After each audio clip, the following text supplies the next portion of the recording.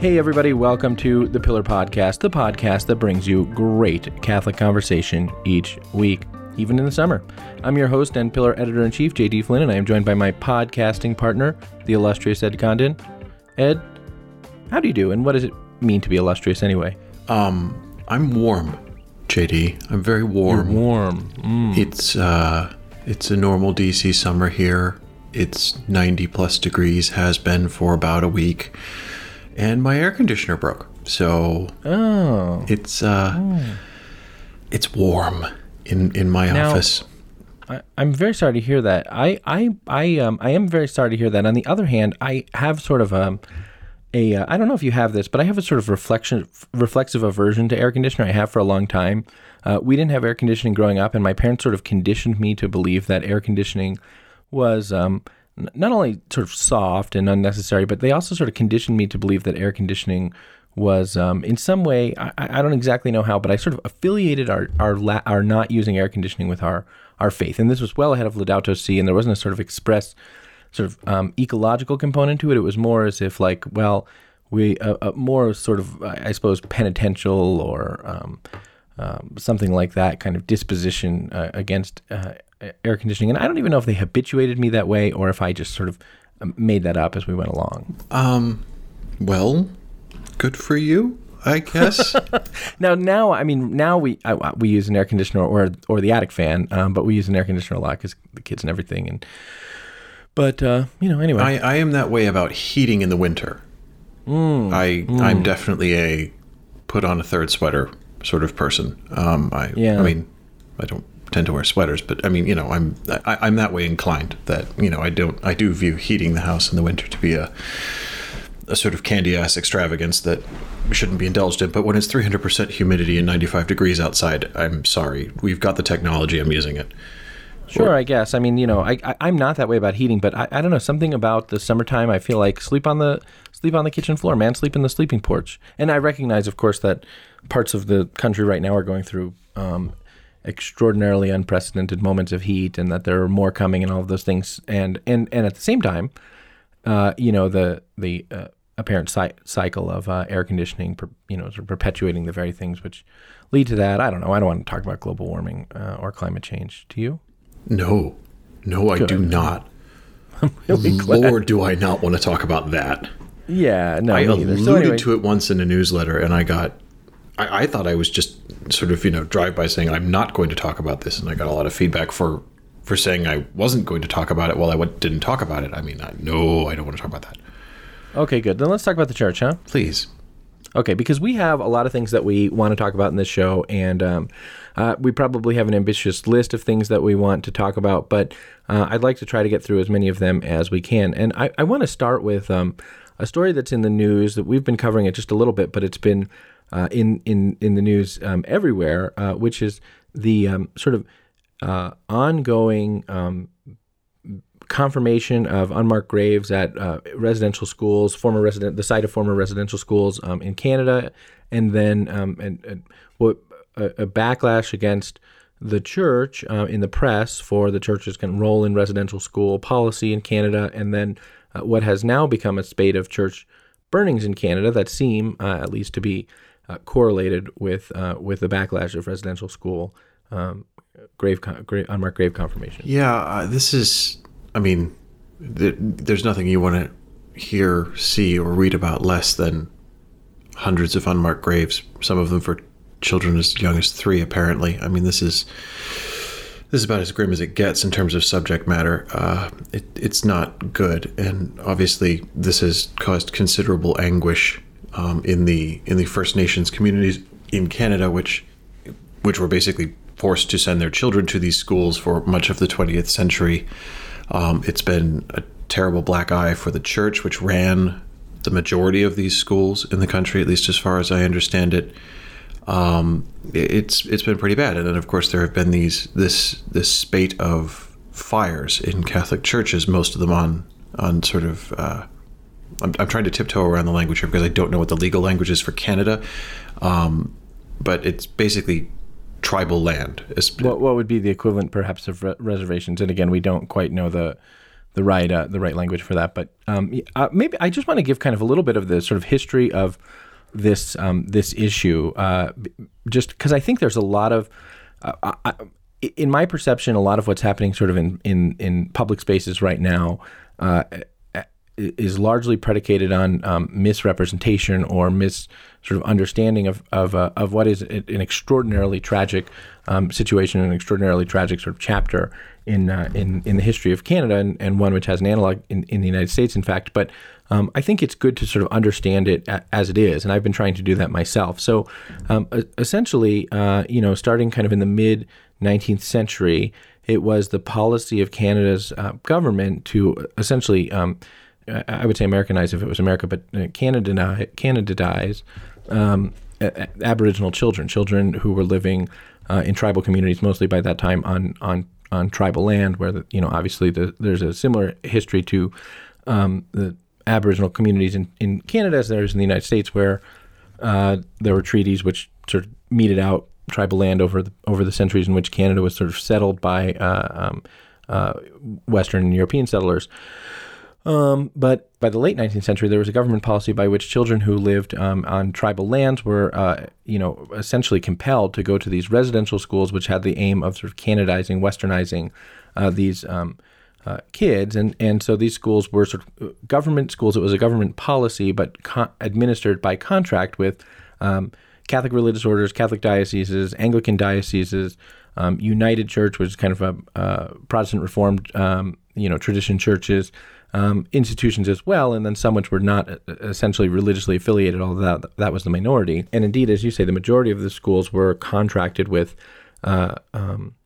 religious institutions, with religious institutes or dioceses. And those schools, a recent sort of independent examination of this sort of period of Canadian history says that those schools contributed to what would now be called a cultural genocide, which is to say the sort of eradication of the culture of the various Aboriginal communities in Canada, because they were compelled to speak English at these schools. There was a loss of tribal religious practice and this tribal view of history and cosmology, and a loss of the family structures that constituted tribal the basis of tribal culture, and so these schools are largely sort of credited as being part of a set of Canadian government policies by which Aboriginal culture was in many ways decimated across Canada, and at the same time, they were not especially well funded, and they had the sort of overcrowding and undernutrition problems of many institutions of the time, coupled with incidences of abuse that are connected to the rest of the incidences of abuse in the church's history, and also disease. Yeah, and also disease. Well, yeah. So that's a big thing. Is that so? Indigenous communities in Canada were had higher incidence of any number of communicable diseases than other parts of Canada for a variety of reasons, and at residential schools in which people lived kind of on top of each other, kids lived kind of on top of each other, the transmission of communicable diseases was a very high rate, and so the kids who went there had very, very high rates of disease, and along with that, malnutrition and slow growth and these kinds of things. And mortality, right? The big one is mortality. So as a consequence of that, the mortality rates of children who were enrolled at residential schools was much, much, much higher than the correlative mortality rate of children who lived in Canada in other ways. And so, the schools were what I have described. There is, I think, a desire among a lot of Catholics to sort of not impugn the motives of the religious, the people who were members of the religious institutes that ran those schools. And I don't think one has to impugn the motives to recognize that in many cases, for a preponderance of circumstances, the schools did not live up to what the church would wish for her institutes and apostolates to live up to as a sort of exercise of Christian education or charity. I think that's putting it mildly, yeah. Well, yeah, by a long shot. I mean, I think that's, yeah. Yeah, and I mean, there are historical issues around funding and how these schools are funding, as you said, and right. How this translates into high instances of diseases and mortality rates. But then this sort of discovery of all of these hundreds, nearly 1,000 now, unmarked graves across at least 3 sites attached to these former residential schools, is part and parcel of that. because, Yeah. The reason these children were buried in the way they were, it seems, is because there just wasn't the money or funding given for either the children's to be returned to their own families for burial. It seems like there was very poor or little or no communication with the families when a child died about what had happened or anything like that. And as a result, they ended up in their hundreds in unmarked graves, which are still being discovered in currently unmarked graves. So I just want to be clear. There is a move to say, well, look, let's not sort of impugn the motives of those who ran residential schools, and I appreciate why there's a desire to do that. On the other side of the coin, I don't think there's anyone who's right now looking back at the history of residential schools and saying this is a good chapter in the history of the church, or these are things that we should be proud of. Or, on the contrary, the church has said very directly, these were not run well, these were not administered well. We did not take the time to sort of appreciate the significance of what these schools were doing with regard to the cultures, and communities and families and individuals with whom we were interfacing. There is this sort of ongoing kind of move among some to sort of be defensive of the church and say, well, you have to take it in the time and judge it according to the standards of the time. There is a way, I think, in which one has to be careful sort of not to impugn the immediate sort of conscious motives of those who were involved in residential schools, but I think it is possible to look back at the residential school period and their practices. And if you read the Truth and Reconciliation Commission report, as I have in other things, that these were governed poorly without a clear understanding of the way in which they would impact both individuals and cultures, governed without sufficient sort of funding or appreciation for various aspects of the human person, and governed in such a way that they left themselves open to incidences of both personal and sort of systemic abuse of minors in any number of ways. So I don't think we should sort of underplay the problems of residential schools. With regard to the burials, mortality was very high, as we just said, and there was sort of a fight between some residential schools and the Canadian government about who would pay for burials, the transportation of bodies back to communities, and those kinds of things. And at the end of the day, most of the time, the Canadian government said, we won't. And so it was sort of incumbent upon the residential schools themselves to conduct burials. And in some cases, they were totally unprepared for waves of disease that would run through their schools, and many, many children would die. And so what's happened is that children were buried in cemeteries that didn't have perpetual care perpetual care trusts, which would assure the ongoing care of the cemetery, or where grave markers weren't permanent and well fixed and these kinds of things and well cared for. And especially as the schools started to close in the 60s and the property was alienated, and in some cases the religious orders pulled out, or people stopped tending to the properties, even graves which were at the time marked, which is the case, I think, for many of these, graves which at the time marked became uncared for, unmarked. And so there has been a study over the past few years to sort of identify the places where children who went to residential schools were buried, using a combination of like maps and surveys and those kinds of things, plus ground-penetrating radar, which can sort of detect the density of things under the ground in order to sort of identify where graves are. And that confirmation that's coming from ground-penetrating radar is what's been happening over the last month now, 2 months. Yeah, that's exactly what's been happening. I mean, what you say about, currently unmarked graves is an important distinction. I don't know the exact disposition of every one of the, where are we now? We may actually be over 1,000 at this point, I think. Over 1,000, yeah. But I mean, it's certainly true that if, for example, you mark a grave with a wooden cross in 1910, right, that wooden cross isn't going to be there in 2020. It just isn't. Exactly. And so, but I mean, again, it's not. It reflects tragically in every direction. It's not good, and we've we've seen this spate of, I think, 7 churches that have been set fire to is basically what's happened to them. I mean, the investigations are ongoing, et cetera, et cetera. But I mean, it seems fairly clear from what we know, and it seems fairly clear to local authorities that these were intentionally set fires, and they were all Catholic churches with one exception. One was an Anglican church. In the same region of Canada where these discoveries are being made, as I said, all of these churches, I think, with maybe one exception, were on sort of tribal land, as it were, and it does seem to be accompanying at least the public outcry against the church's historical affiliation with these residential schools. Because the church has sort of become the focal point of this current the confirmation of these grave sites has opened a sort of wound in Canadian culture, and there's been a lot of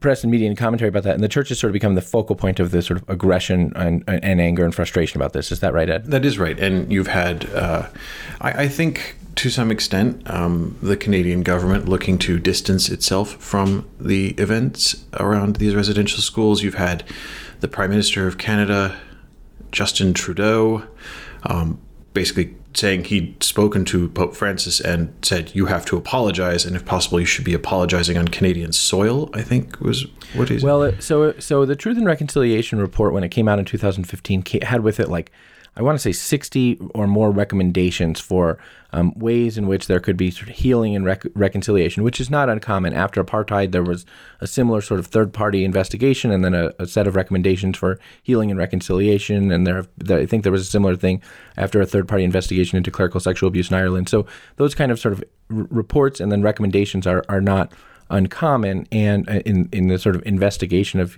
human rights tragedies and abuses. And one of the recommendations from that report in 2015 was that the Pope would make an apology for the Church's complicity in these things or an involvement in these things on Canadian soil, which the Pope has not done, and which Trudeau has now sort of begun talking about extensively. Yeah, and I mean, Pope Francis did this week acknowledge the whole affair in his Wednesday Angelus address, I think, and expressed his sorrow at the whole thing. It's now come out that the Vatican is going to host 3 separate delegations in December of the Indigenous peoples of Canada, First Nations, Inuit, and I'm trying to remember the name of the third community, but basically hosting survivors from all 3 of these distinct peoples who are survivors of these residential schools, and that the Pope will meet with them, and there will be a joint mass at the end and everything, and I'm sure the Pope will say many other things in December when that happens. I mean, to me, this raises, of course, this is the risk of the Church taking sort of institutional care for state services effectively, which is what's happened in Canada. I mean, this is also to a great extent what's happened in Ireland, that particularly in Ireland, where states are set up as confessional in terms. I mean, the Irish Constitution begins by invoking the Holy Trinity, and entire sections of sort of state provision in education, healthcare, things like that are turned over to the Church. There are obvious benefits to that for the care of souls and everything, but there are attendant risks, and the attendant risks is, as you often get in history in every country, where state policy and state agency goes wrong and goes badly wrong, the Church is right there in the middle of it. And this is what's happened with these residential schools in Canada. Yeah, it's an interesting thing, because on the one hand, if you read the Truth and Reconciliation Report's executive summary, which itself spans a lot of pages, and if you read some of the real scholarship about this, the Church must be contrite for what she has done, and what she has done is not insignificant, or the institutions of the Church must be contrite for those things. On the other hand, and this is where I think these things get so complicated. It's not that there's an other hand about the grave immorality of aspects of the residential school policy or praxis, or the Church's involvement in them, but it is a challenge like that the Church at the same time becomes sort of the focal point of the backlash against this in Canada, of a sort of protest movement against this in Canada, such that the Church is perceived to be the sort of sole actor, and there's a perception, I think, that that these graves which are being confirmed by ground-penetrating radar, that the Church was hiding the deaths of children. Now, in some cases, she was. I mean, there was a real failure of administrators of these schools to notify parents of the way in which their children died, and to make clear to them what had happened. Even there were times when funeral masses were celebrated and families weren't told about them. There were serious kind of administrative failures, and a failure to sort of appreciate the sovereignty and significance of parents and families, and the Church's responsibility to them, to be sure.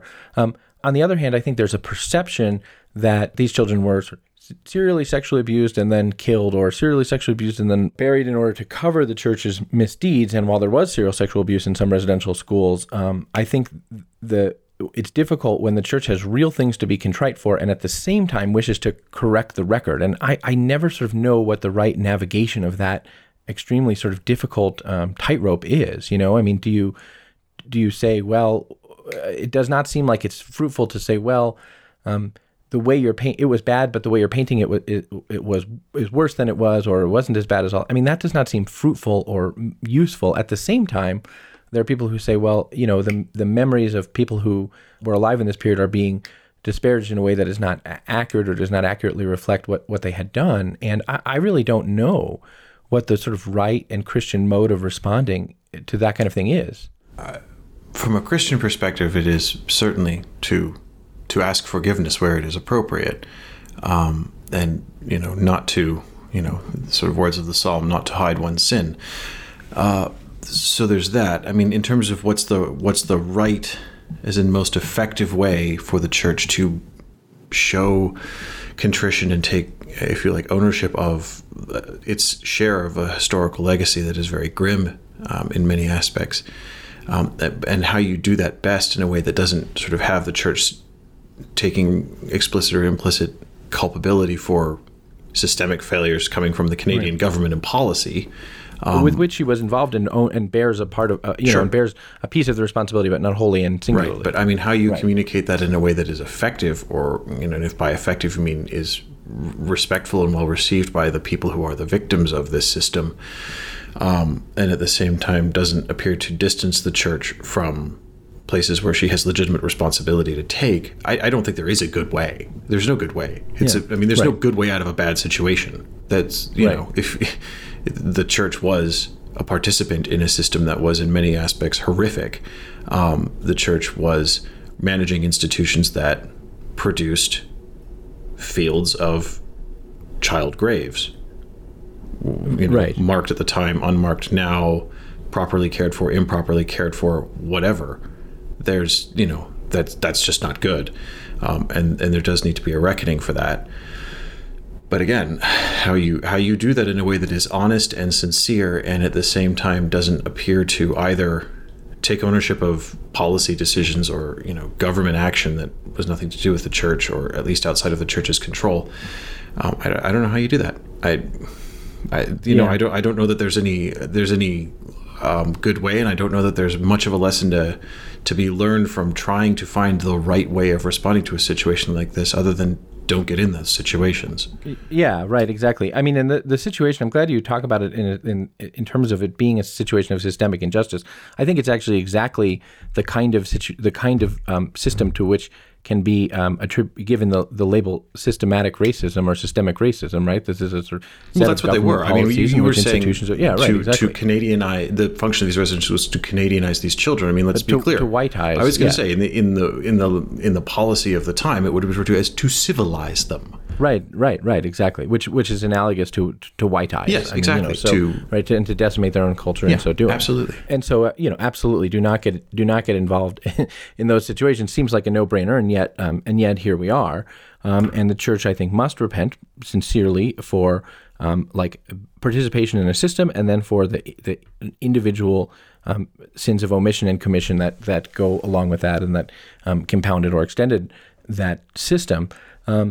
And at the same time, again, there are people who say, yeah, but we have to set the record straight and not to take responsibility for everything. And there is a legal consideration here. I think there are people who are involved in the administration of the church who say, if we sort of carte blanche accept every single way that the church is mischaracterized in this situation, we may open ourselves up to legal liability and those kinds of things. And of course, lawyers never want you to apologize. And on the other side of the spectrum is the Lord, who, like a sheep led to the slaughter, opened not his mouth. And here we have something real to atone for. And if part of that atonement is being calumniated and mischaracterized and spoken ill of, to what extent is that what the church ought accept for the sake of repentance and atonement? And I am asking those questions because I really don't know the answers, and they raise, I think, real and legitimate issues. Yeah, no. Especially as churches are burning, seemingly, in response to this. Yeah, I agree. Like I said, there's no good way out of a terrible situation. That's the nature of it. That's what makes it terrible. Yeah, that's right. Mm-hmm. Yeah. Okay, well, we have talked about that. Yeah, it'll be interesting to see. I think the Pope in December will apologize. It won't be on Canadian soil, so it won't have met with the recommendation of the Truth and Reconciliation Commission. And there's another place where there are people who aim to defend the church by saying the Truth and Reconciliation Commission shouldn't get to sort of dictate, the terms of the Pope's apology in that way. Okay, that is a perspective. On the other hand, there are people who are saying this is what has been asked for by the descendants and representatives of the survivors of this horrific thing, and one ought to respond to it. The challenge of sort of apologies for horrific historical events is it seems in a certain way that they never satisfy. The Pope made an apology in 2009 for this for aspects of what has happened here, and now there has been confirmation of these graves, and so there's there's a renewed expectation for an apology, which has been simmering all along since 2015. There are people who say, well, the challenge of these kind of public apologies is they never satisfy. And then there's the witness of John Paul II, who it seems like on every trip he went, apologized to people who he felt that needed an apology from the church.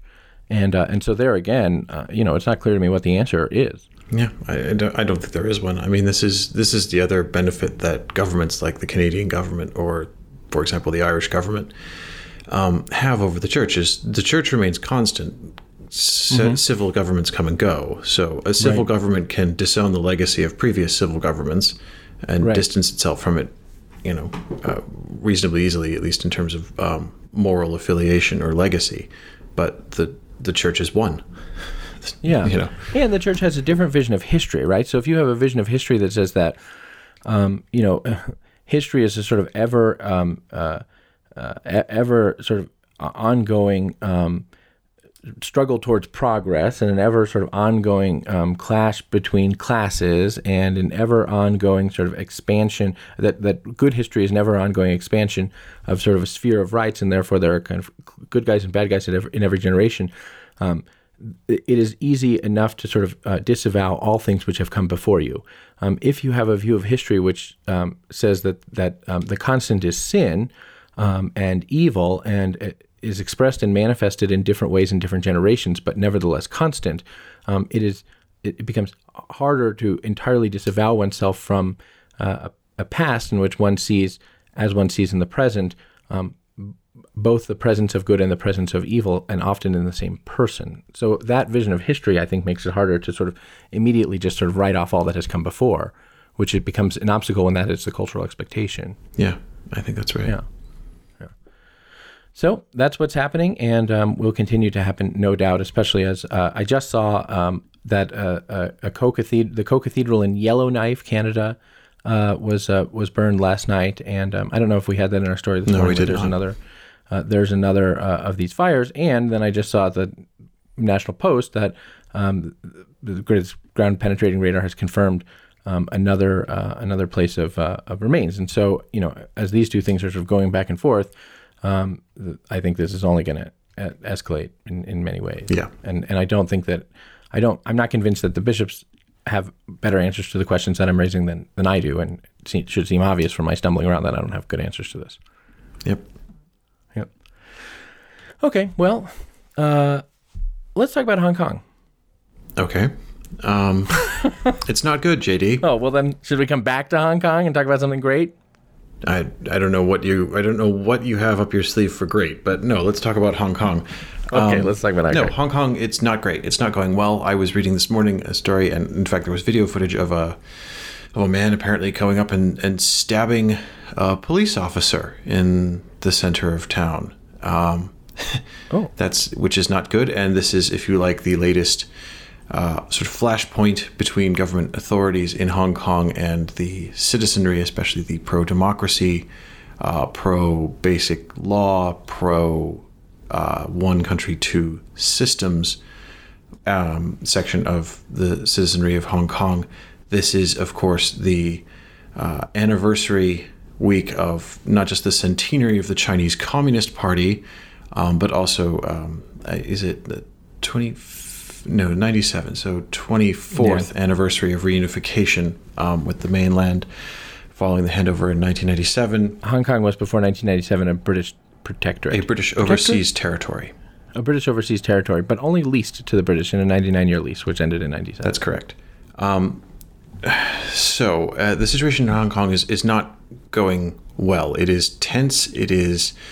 There has been this constant ratcheting up of a stranglehold, really, on civil liberties that had been guaranteed on a sort of 50-year timeline at the time of the handover, guaranteeing the basic law of Hong Kong, guaranteeing certain things like freedom of speech, freedom of assembly, freedom of religion, that sort of thing. We've seen in the last year, particularly, the arrest of pro-democracy advocates, the blacklisting and legal debarring of standing for office of pro-democracy candidates, the reform, quote unquote, of Hong Kong's legislature and election process to ensure suitably patriotic candidates. We've seen all of this is, of course, following the imposition of the national security law, which came into effect in, I think, 1 July of last year, which basically criminalized criticism of the government that could make you liable for charges of sedition. Also, we've seen Apple Daily, which is the newspaper that's owned by Jimmy Lai, who is the Catholic. Yeah, so kind of the big pro-democracy newspaper of Hong Kong. Well, the last pro-democracy. I mean, this is the thing, is there used to be lots. Apple Daily, I mean, so far as there is an analog of Apple Daily in the United States media landscape, it would be like the New York Post. Right. It's a tabloid that, a lot of it was sort of, celebrity lifestyle coverage, tabloid stuff. Mm-hmm. But following the protests in 2019 against an extradition law that then was abandoned, but then led to the imposition of this national security law, it became the last openly pro-democracy publication in Hong Kong. Jimmy Lai was arrested last year on... he went to prison basically on invented charges of... they called into question the lease of his media company's building, and it was a series of ridiculous things, which have, in a sort of slow grinding way, led to Jimmy Lai being in prison, led to the closure of his media company, the freezing of assets of Apple Daily, the newspaper, which led to its sort of immediate decline and closure. There was the paper closed last week. The paper closed, last Apple Daily was last Friday. Was last Friday. In the sort of 10 days running up to that, Hong Kong police raided their newsroom and arrested several editors and reporters. They cited, although they didn't list which ones, 30 articles, including reported news stories and editorials, as evidence of sedition and collusion with foreign powers, basically suggesting that covering the slow demise of civil liberties in Hong Kong amounted to soliciting sanctions on China by foreign powers. And so it looks like those journalists are going to be charged and will probably end up in prison. Well, so that's the situation in Hong Kong, which I don't want to go too deep into the weeds, because the interesting thing from our perspective is the response of the church, which again is one of these sort of trade-off situations. So Archbishop Gallagher, who's essentially the church, the foreign minister of the Vatican Secretariat of State, was asked about Hong Kong last week, and he was at a press conference about Lebanon, and he was talking about Lebanon and the situation of the church's sort of intervention in ongoing human rights issues in Lebanon. And he was asked, well, if the church is intervening and talking about Lebanon, how come she's not talking about Hong Kong, where there is an escalating human rights crisis? And Archbishop Gallagher's answer was interesting. He said, well, I'm not convinced, and neither is anybody else who works here, that it would make any bit of difference. And so we haven't, that it would do any good, that we can speak into this situation to affect any good.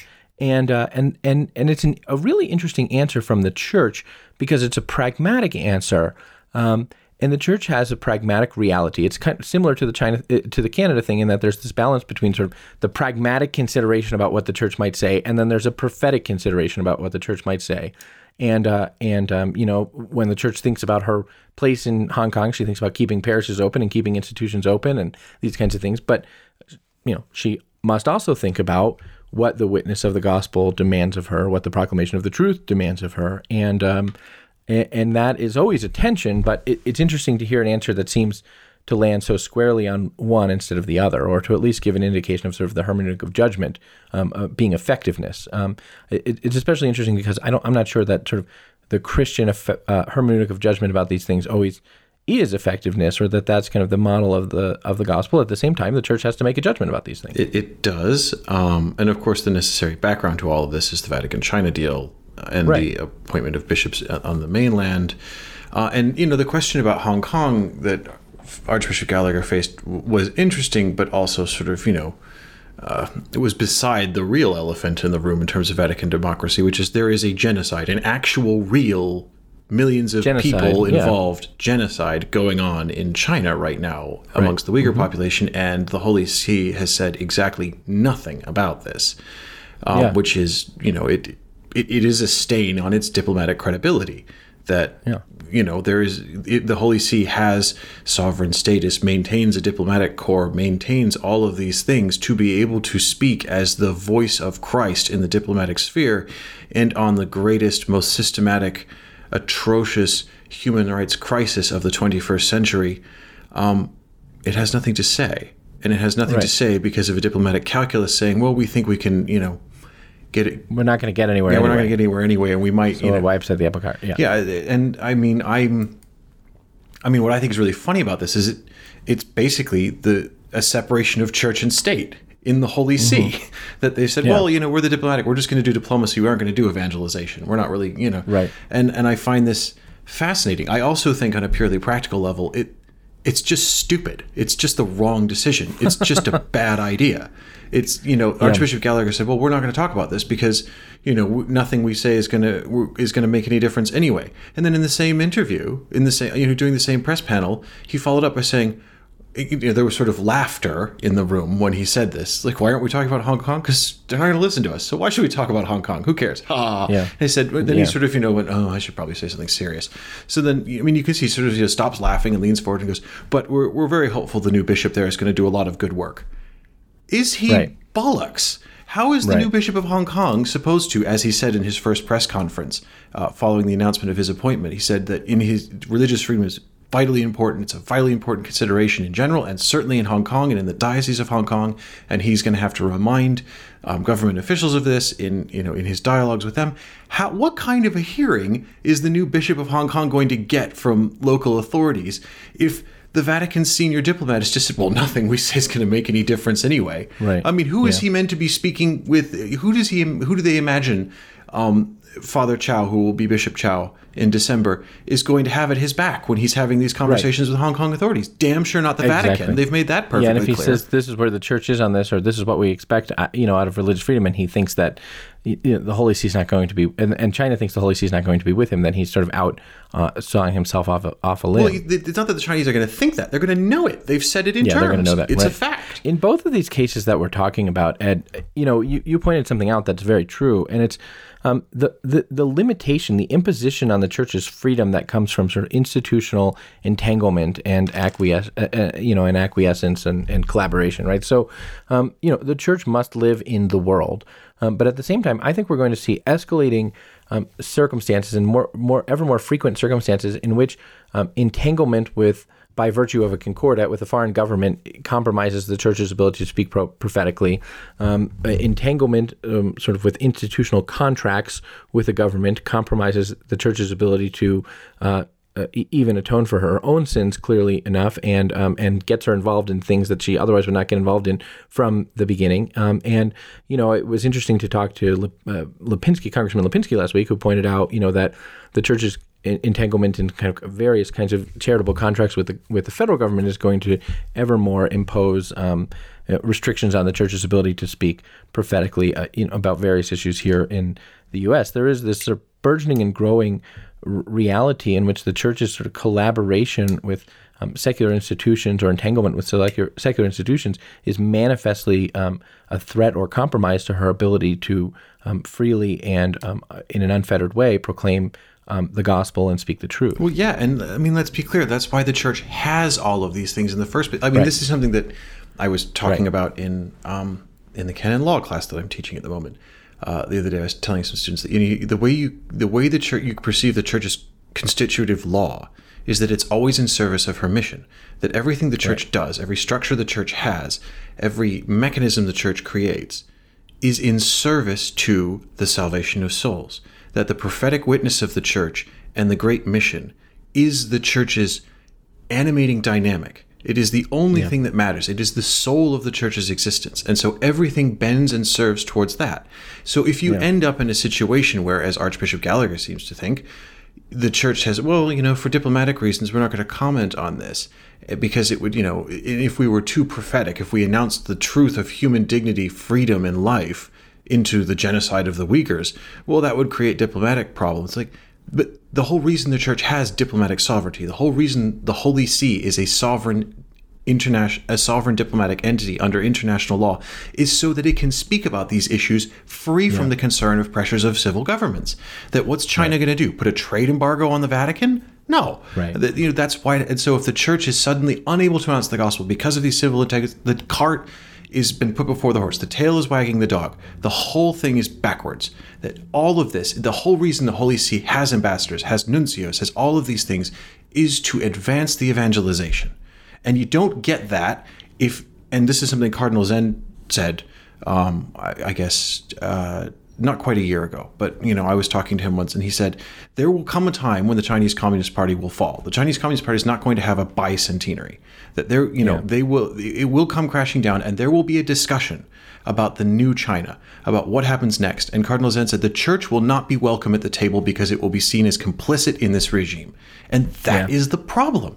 You think the church is tying itself in knots trying to deal with these residential schools in Canada. What is it going to have to say at the end of the communist regime in China when there's a great reckoning and they uncover that, it turns out it's not just the Uyghurs who are being forced into concentration camps, being forced into abortions, being forcibly sterilized, being systematically tortured and raped, but that this is happening in 4 other provinces that we don't even know of. To how many millions of people we aren't sure. And what is the church's legacy in all this going to be? Well, we had a diplomatic agreement to allow them to sort of help us appoint bishops. How is that going to play? The reason for that, to go back to sort of what do they want? Why do we have ambassadors and all of these things? It is in a certain way to do as much as can be done to ensure the freedom of the church to live her mission and to stave off the persecution of the church. Because you asked, what is China going to do to the church? Well, China is going to persecute the church, right? I mean, if the church speaks out, if curates of the Holy See speak out about various human rights abuses in China, for example, what's going to happen is that China is going to persecute the church. And there is a desire, the reason why we have those institutional protections that you talked about, is there's a desire to protect the church in as much as is possible from persecution. The problem becomes when Christian persecution becomes perceived to be a suffering to be avoided at all costs, when it becomes sort of a higher good than integrity and fidelity to truth. That is when, institutional self-preservation becomes an impediment to the church's freedom rather than an aid to it. Okay, sure, I agree with that. But here's the thing: the situation in China is such under the terms. I shouldn't say under the terms because I don't know the exact terms. But the situation in China now, while we have the Vatican-China deal in place, is not that the Chinese government isn't persecuting the church. The church is being persecuted in China. If you are a Catholic bishop or priest who refuses to register with the Chinese Communist Party and acknowledge the sovereignty of the Communist Party over the church in China, you will be arrested, you will be detained, you will be hunted, you will be turned out of your house, you will have your church closed. The church is already being persecuted in China. So it's not that we're avoiding. True. I mean, it's true. I mean, you're right. I mean, rightly pointed out. What the Holy See would say is that actually the existence of the China deal is to ensure the unity of the church, so you don't have a schism in the church. But again, this comes back to the conversation that we've been having about Eucharistic coherence, I suppose. Again, unity can't sort of be predicated on compromise, right? I mean, compromise on things which don't matter fundamentally, sure, but compromise of the church's ability to engage in prophetic proclamation of the gospel, no, unity can't be sort of predicated on compromise of the things which are fundamentally true. Now, is there times when one must be prudent to preserve unity? To be sure. Is there a time when one must be reserved to the point of great frustration to preserve unity? Sure, but there must always be this evaluation of whether or not these external goals beyond living in accord with the truth are compromising the church's freedom to be who it is that she ought to be. Yeah, and I mean, again, I want to be absolutely clear about one thing. I am not saying the Holy See should be issuing a sort of systematic critique of the political situation in Hong Kong. Absolutely not. Not saying that. Yeah. That the situation in Hong Kong, even within the church, even within Catholics in the Diocese of Hong Kong, is extremely complicated, is extremely diverse, that there's not a unified quote-unquote Catholic position against the Chinese mainland government or in favor of democracy or anything. On the contrary, the Diocese of Hong Kong, Catholics in Hong Kong broadly reflect similar divergence of opinion on the political situation in society at large. I'm not saying the church needs to pick political sides, but I am saying that when there is a problem that, for example, leads to Catholic schools being told you have to promote the correct and approved forms of patriotism in the classroom, or you have, as we had, the Apostolic Administrator, Cardinal John Tong Hong, last year, telling priests that they needed to not touch on, not preach homilies that, could be construed as, touching politically sensitive or controversial issues. I mean, that's different. That's touching the fundamental freedom of the church to engage in things that she claims is her sovereign right, which is to participate in the education of children in the Christian faith and to announce the gospel. So I'm not suggesting the church needs to be, rolling up its sleeves and being a firm advocate for democracy in Hong Kong. No, I don't believe the church should have a dog in the fight of whether democracy is a good or bad form of government at all. Right. Because, and this dates back to what popes have said for over a century and a half now, that different forms of government can be more or less apt and more or less just according to the circumstances of time or place. So I'm not saying that. I am saying that the church cannot surrender her freedom to announce the truth about life and human dignity and the gospel in the face of, for example, systematic genocide. Right. You can't close that off because of a diplomatic consideration. And if you do, again, you've separated church and state in the Holy See, which is, it's so mind-blowingly crazy that that's where we've come to. It blows my mind. And we have the witness. I've been thinking a lot about the way in which it is known that there were collaborators in both the Catholic and Orthodox Church behind the Iron Curtain. It's known that there were Catholic collaborators, ecclesiastical hierarchs who aided the regime because they believed that they were securing the sort of institutions of the church or the security of the church, and so they collaborated in all kinds of ways, including telling on people who were working to undermine the regime and things like that, and that's true as well in the Russian Orthodox Church. This is known. You have to juxtapose that reality that there the impulse to collaborate with the regime for the sake of sort of institutional preservation, which is not in itself a bad thing, with the impulse of John Paul II with regard to the Iron Curtain, which was to sort of, in a clever way, not in an imprudent way, not in a way that sort of, went and lit fire to anything but the hearts of people, but to go and to say, you're not who they say you are, and you're made for freedom, Christian freedom, and you have a right. Freedom is your baptismal birthright, and that's what this means. And again, that's not expressly an endorsement of a particular political apparatus. It's an endorsement of the goods of the human person. And to the extent that that's compromised, to the extent that there's a fear of saying, you are made with a dignity that should not. That should not end in coercive abortions and contraception, or coercive internment and re-education, indoctrination. To the extent that we don't think that we can say that, you are made with a dignity by which you can make judgments and express them. To the extent that we don't think we can say that, I think we have to examine kind of what the cost of pragmatic considerations really is. Can we come back to apologies for a minute? Okay. So I wanted to talk more. I was hoping you would say more about apologies. I've just been thinking a lot about this expectation of apologies and sort of the making of apologies and the sort of ritual public making of apologies and the expectation of apologies. Because one of the things that strikes me as we talk about apologies in Canada is that we have a culture that expects apologies in the face of, again, genuine injustice, but has a very ambiguous sense of what ought to happen subsequent to an apology. I mean, we have a sort of expectation of a culture of apologies, but not a culture of a forgiveness or reconciliation. I was wondering, okay, so what happens after, what has happened thus far, and what happens after, for example, the Pope apologizes? It seems to me that the sort of expected sort of cultural response to an apology is that one be sufficiently chastened as to sort of sit in the corner and not open one's mouth again, that an apology is not generally regarded as a precedent for forgiveness and reintegration, but rather an apology is often culturally sort of regarded as a preliminary chastening before sort of having the good sense to go away. And I don't think that has to factor into the consideration of making a sincere apology, but it does factor into sort of what the reasonable expectations are of what the church can reasonably do in response to her own historical acts of injustice and grave sin. I think that's true. I will be honest. I'm not being a member of any demographic that has suffered institutional injustice. I mean, I neither I nor anyone in my family went to either the residential schools in Canada or the Magdalen Laundries in Ireland.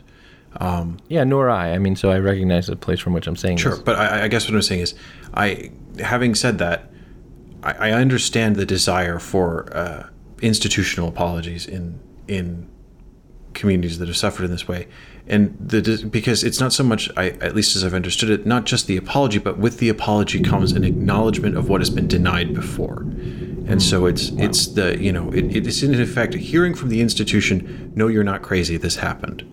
Yeah, and right. that yeah, I think is affirmation important. Of experience. I mean, institutional apologies as expressions of genuine contrition, I set very little store by myself.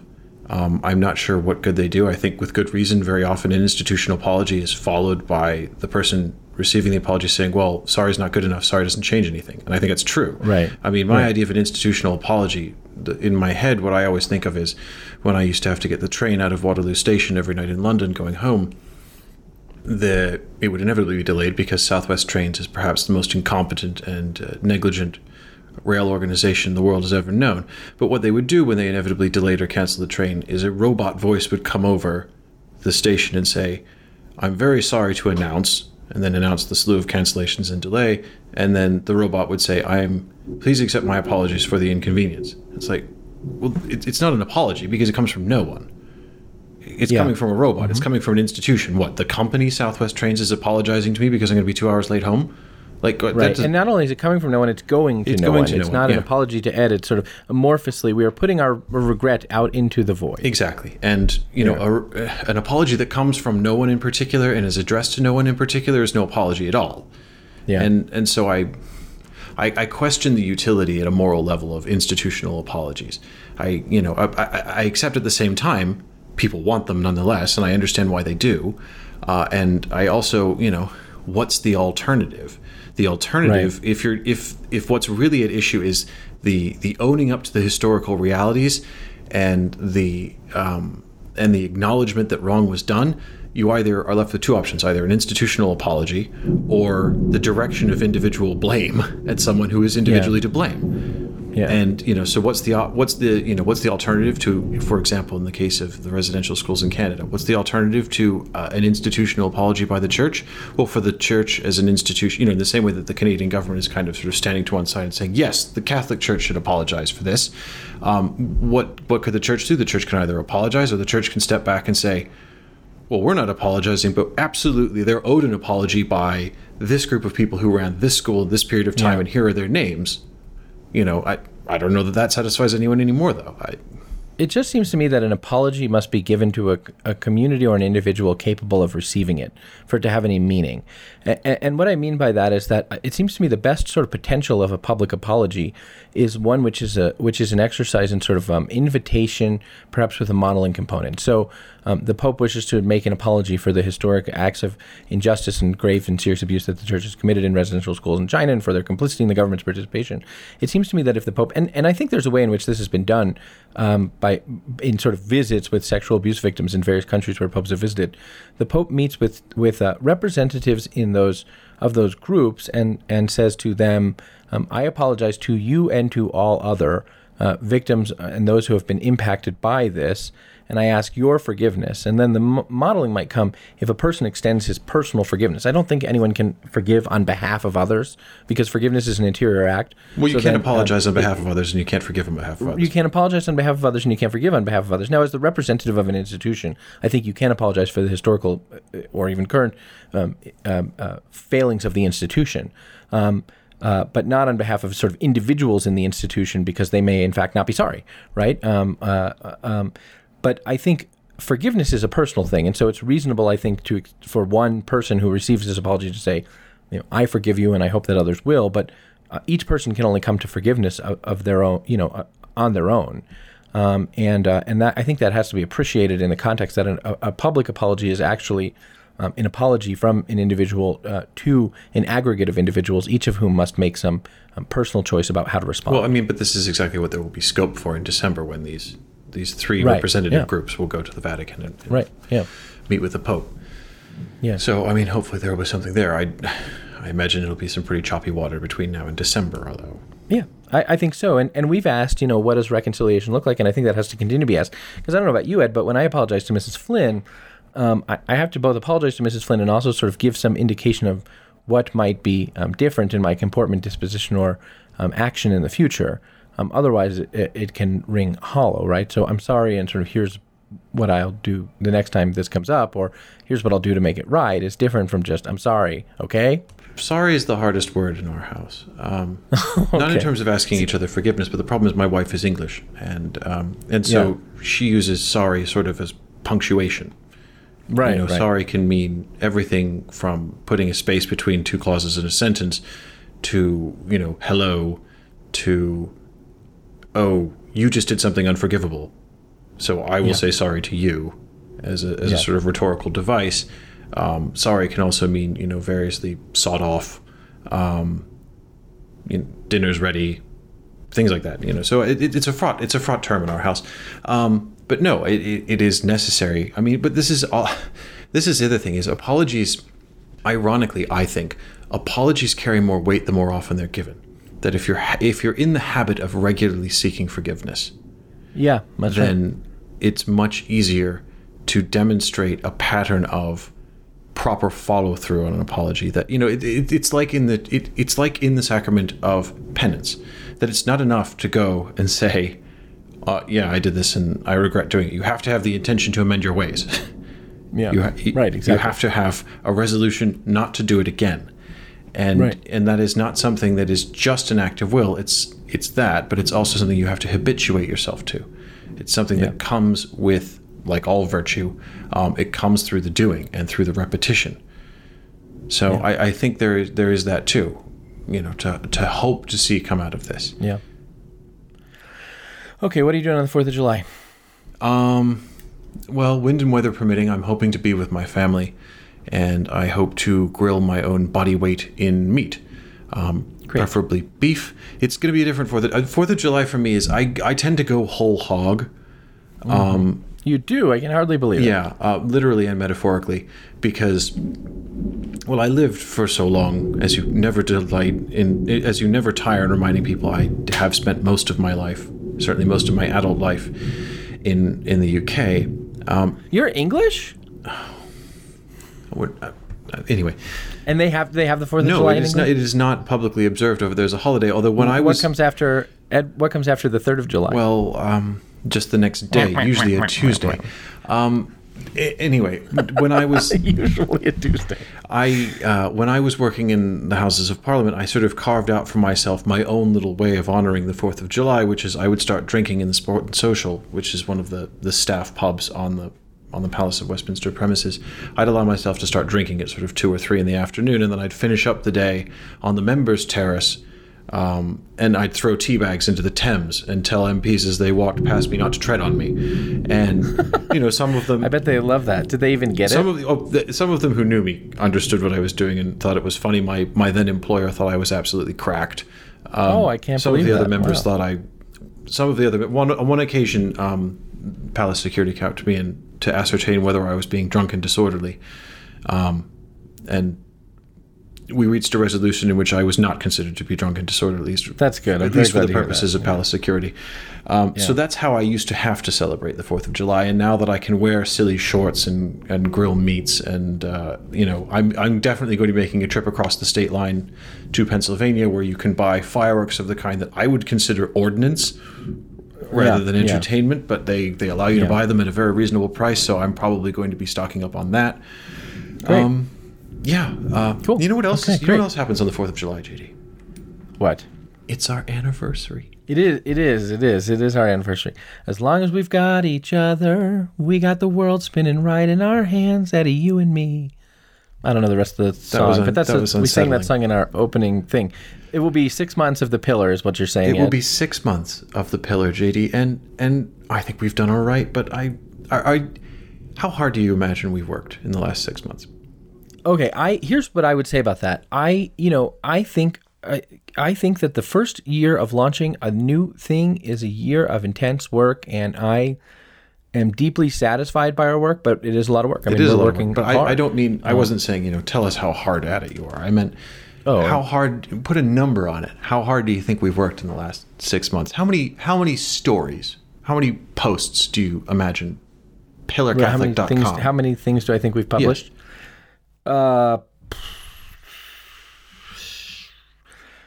Around, how many things do I think we've published? Around 200? We actually, you're not far off. I know our business, buddy. You do. In fact, as of this moment when we are, how many things have we published? Well, we have published at this very second as we record 242. Hey, that's great. 242 posts. 242 but news reports, analyses, explainers, interviews. Exactly. But then you have to add to that the 50 newsletters we've also sent around. Yeah. So, knocking on the door of 300, basically. Yeah. Hey, that's great. Congratulations, my friend. Well, yeah, I mean, I'm not blowing our horn here. I'm just saying, if you told me that those were the numbers we would have put up 6 months ago, I'd have said that was ambitious.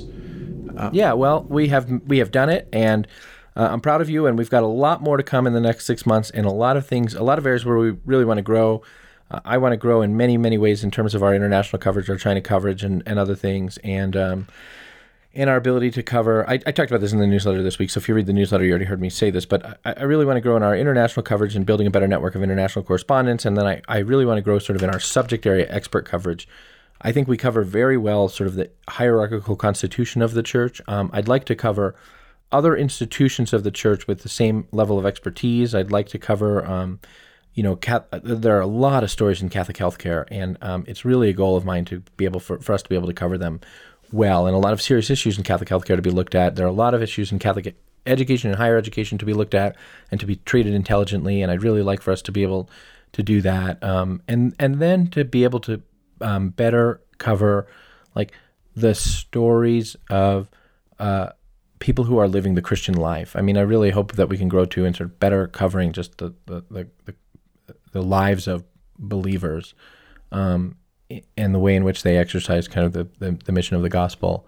So those are some goals that I have, and others too. But yeah, it's going well. But the reason I brought all this up is I wanted to take the opportunity on our 27th podcast, if you're counting those two, to say thank you to everyone who is a subscriber.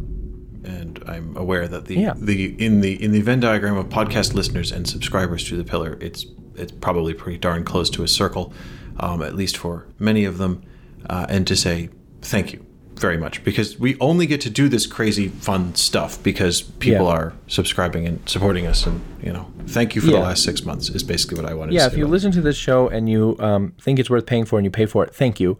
If you listen to this show and you think it's worth paying for it and you don't pay for it because you haven't done it yet, that's my case often. I'm a consumer of some content and I'm like, I should pay for this, and then I just don't get around to it.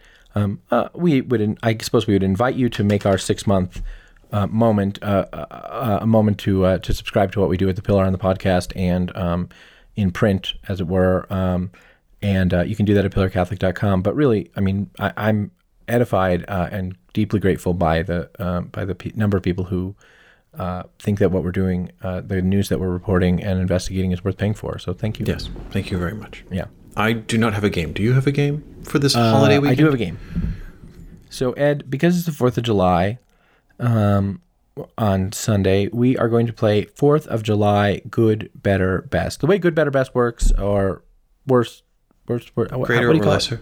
Greater or lesser. We're going to play greater or lesser. And the way greater or lesser works on this show is that I'm going to give Ed a list of 3 things. These things are thematically aligned by virtue of the 4th of July and 4th of July celebrations. I'm going to give Ed 3 sort of thematically connected things, and he's going to say that one is greater than the other, is greater than another, or one is worse than another, is worse than another. So he will be ranking them categorically, as it were, either according to their goodness or their badness. And again, this is 4th of July, greater or lesser. Ed Condon, are you ready? I am. Okay. Fireworks, firecrackers, and campfires. Campfires are superior to fireworks, which are superior to firecrackers. The general premise when you're dealing with explosives is bigger is better, but a campfire offers the prospect of also cooking on it, grilling meat, roasting things, so that wins out. I'm glad you said that, and it's a great segue into my next greater or lesser. Hot dogs, brats, or Italian sausage. Brats are superior to Italian sausage, are superior to hot dogs. Well, you've got some of that right and some of that wrong. Moving Hot dogs are fine, but they're essentially, hot dogs are fine. And don't get me wrong, I'm from Chicago. I like a good hot dog. But the thing that makes a Chicago hot dog great is, yes, the hot dogs are of a superior quality to everywhere else in the country. But you're getting all the stuff with it. That it's also if you like, meat filler for the delivery mechanism for all the other stuff. Whereas a bratwurst is a thing of lovely beauty in itself. Italian. I don't like fennel seed, to be honest. So I don't like Italian sausage. I don't like fennel seed. No. It's the worst. I make my own barbecue rub, obviously, and that involves. I have a cast iron skillet and I toast the seeds of various things in it, and then I hand grind them. And fennel seeds are definitely going in that. It's a great sweet aromatic. Definitely. Yeah. Okay, so you're going to be a dad soon. So we did fireworks, firecrackers, and campfires. Now we're going to do the junior version of that because you're going to be a dad soon. Ed, do you know what snaps are? Are those the things that you throw at the ground? Yeah, you throw them on the ground and they snap or pop or whatever. I think they have a little, I don't think it's gunpowder, but they have a little explosive powder or something. Okay, so snaps, sparklers, and cap guns. Well, cap guns are superior to snaps, are superior to sparklers. Good. Well done. Correct. You are right about that. Okay, Ed. This, I suppose, is a question about watching the fireworks. These are three places where I have been known to watch the fireworks in my day. A park, the beach, or a boat. Boat is greater than beach is greater than park. That is true. I have a story about fireworks on a boat if you're interested in it. I'd be delighted. I mean, for my own person, I hopefully will be watching the fireworks this 4th of July, either from a boat or from the beach at a lake. Growing up, when I was a child in Chicago, we would always go to the beach at Lake Michigan because the fireworks were all over the lake. Parks are fine, I guess, if you don't have access to water.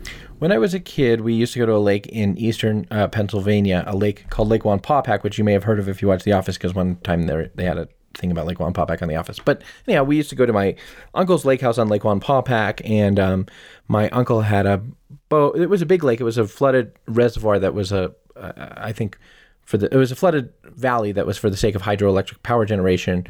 And some of the little hills in the valley had become, it was a big lake. I think the largest man-made lake in Pennsylvania or something like that. Anyhow, some of the, it was that. Some of the hills inside the valley had become little islands. So there were a few islands in the lake. And again, it's a big lake. So from one of the islands did the Wallenpaupack Power District set off their fireworks. And so you could watch them from the beach in front of your lake house, or you could take your boat near the island and watch them there. And one year we did the boat thing with my uncle's boat.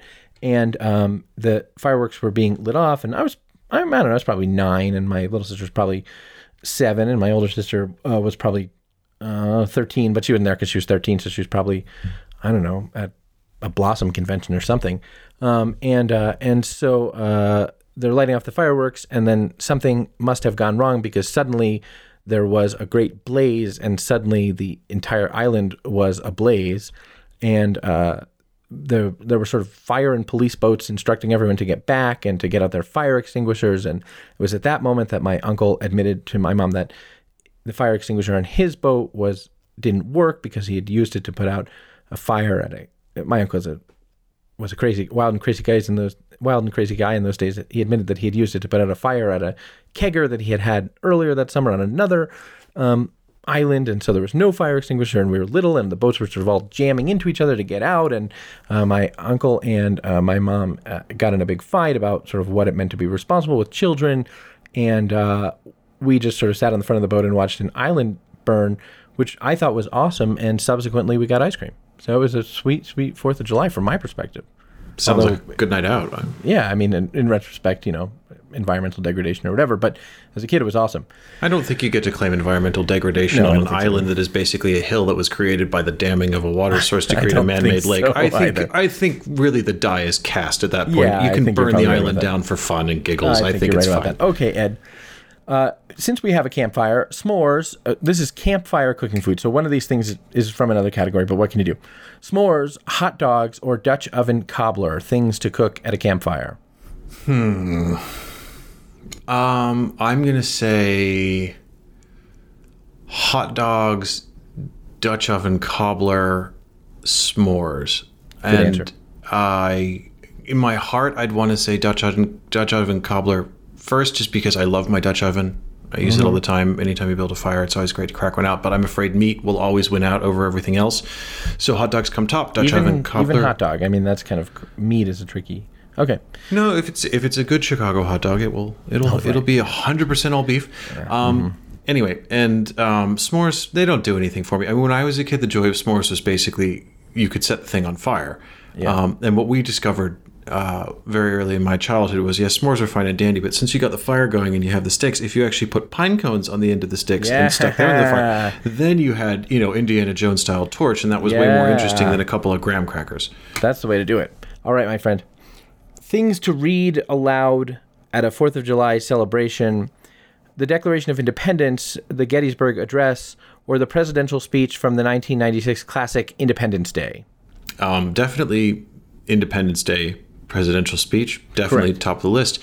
The Gettysburg Address would come second, and the Declaration of Independence third. You got it right. Good. If you can actually hold an audience to listen to the Declaration of Independence, you're having it's a true. It's radically pretty long different 4th of July to me. Indeed. Okay, Ed, this is a list of second-tier founding fathers. I didn't take the big ones. I took some second-tier founding fathers, and you can rank them. The Marquis de Lafayette, Aaron Burr, and the brewmeister himself, Sam Adams. Ah, okay. So Aaron Burr comes out on top because he shot Alexander Hamilton, national hero. Oh, gosh. Okay. Second is Mr. Adams. I'm a big fan of his beer. And third is definitely the foppish and effete Marquis de Lafayette. Oh, and you're right about. Yeah. Okay, great. Good. Patriotic music to listen to on the 4th of July: John Philip Sousa, Bruce Springsteen, and Francis Scott Key. Francis Scott Key Is better than or worse than? Which one? is better than. Okay. D'Souza is better than Bruce Springsteen. I hate Bruce Springsteen. Yeah, well, you're on the right. Bruce you're on the right Springsteen track is a poser, a fraud, a phony. He has said so himself, that he has never done a blue-collar day's work in his life. This man is an absolute All right, next charlatan. thing. Okay, so next thing, buddy. I know you can go there, but okay, all American beers, and by which I mean you have to rate the things that I'm giving you because these are indeed American beers: Bud, Bud Light, and Bud Chelada. I am unfamiliar with Bud Chelada. Please say Are more. you really? Yes, I've never heard of this. Do you know what Clamato is? No. Really? Okay, Clamato. Oh gosh, man.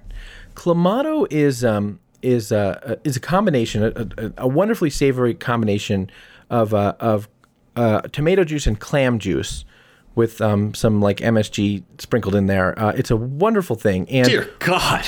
what you do with Clamato is you mix it with a light beer and you drink it down for breakfast. And a few years ago, Budweiser started selling this concoction, which is a long-standing American tradition, actually, of wonderful, wonderful value.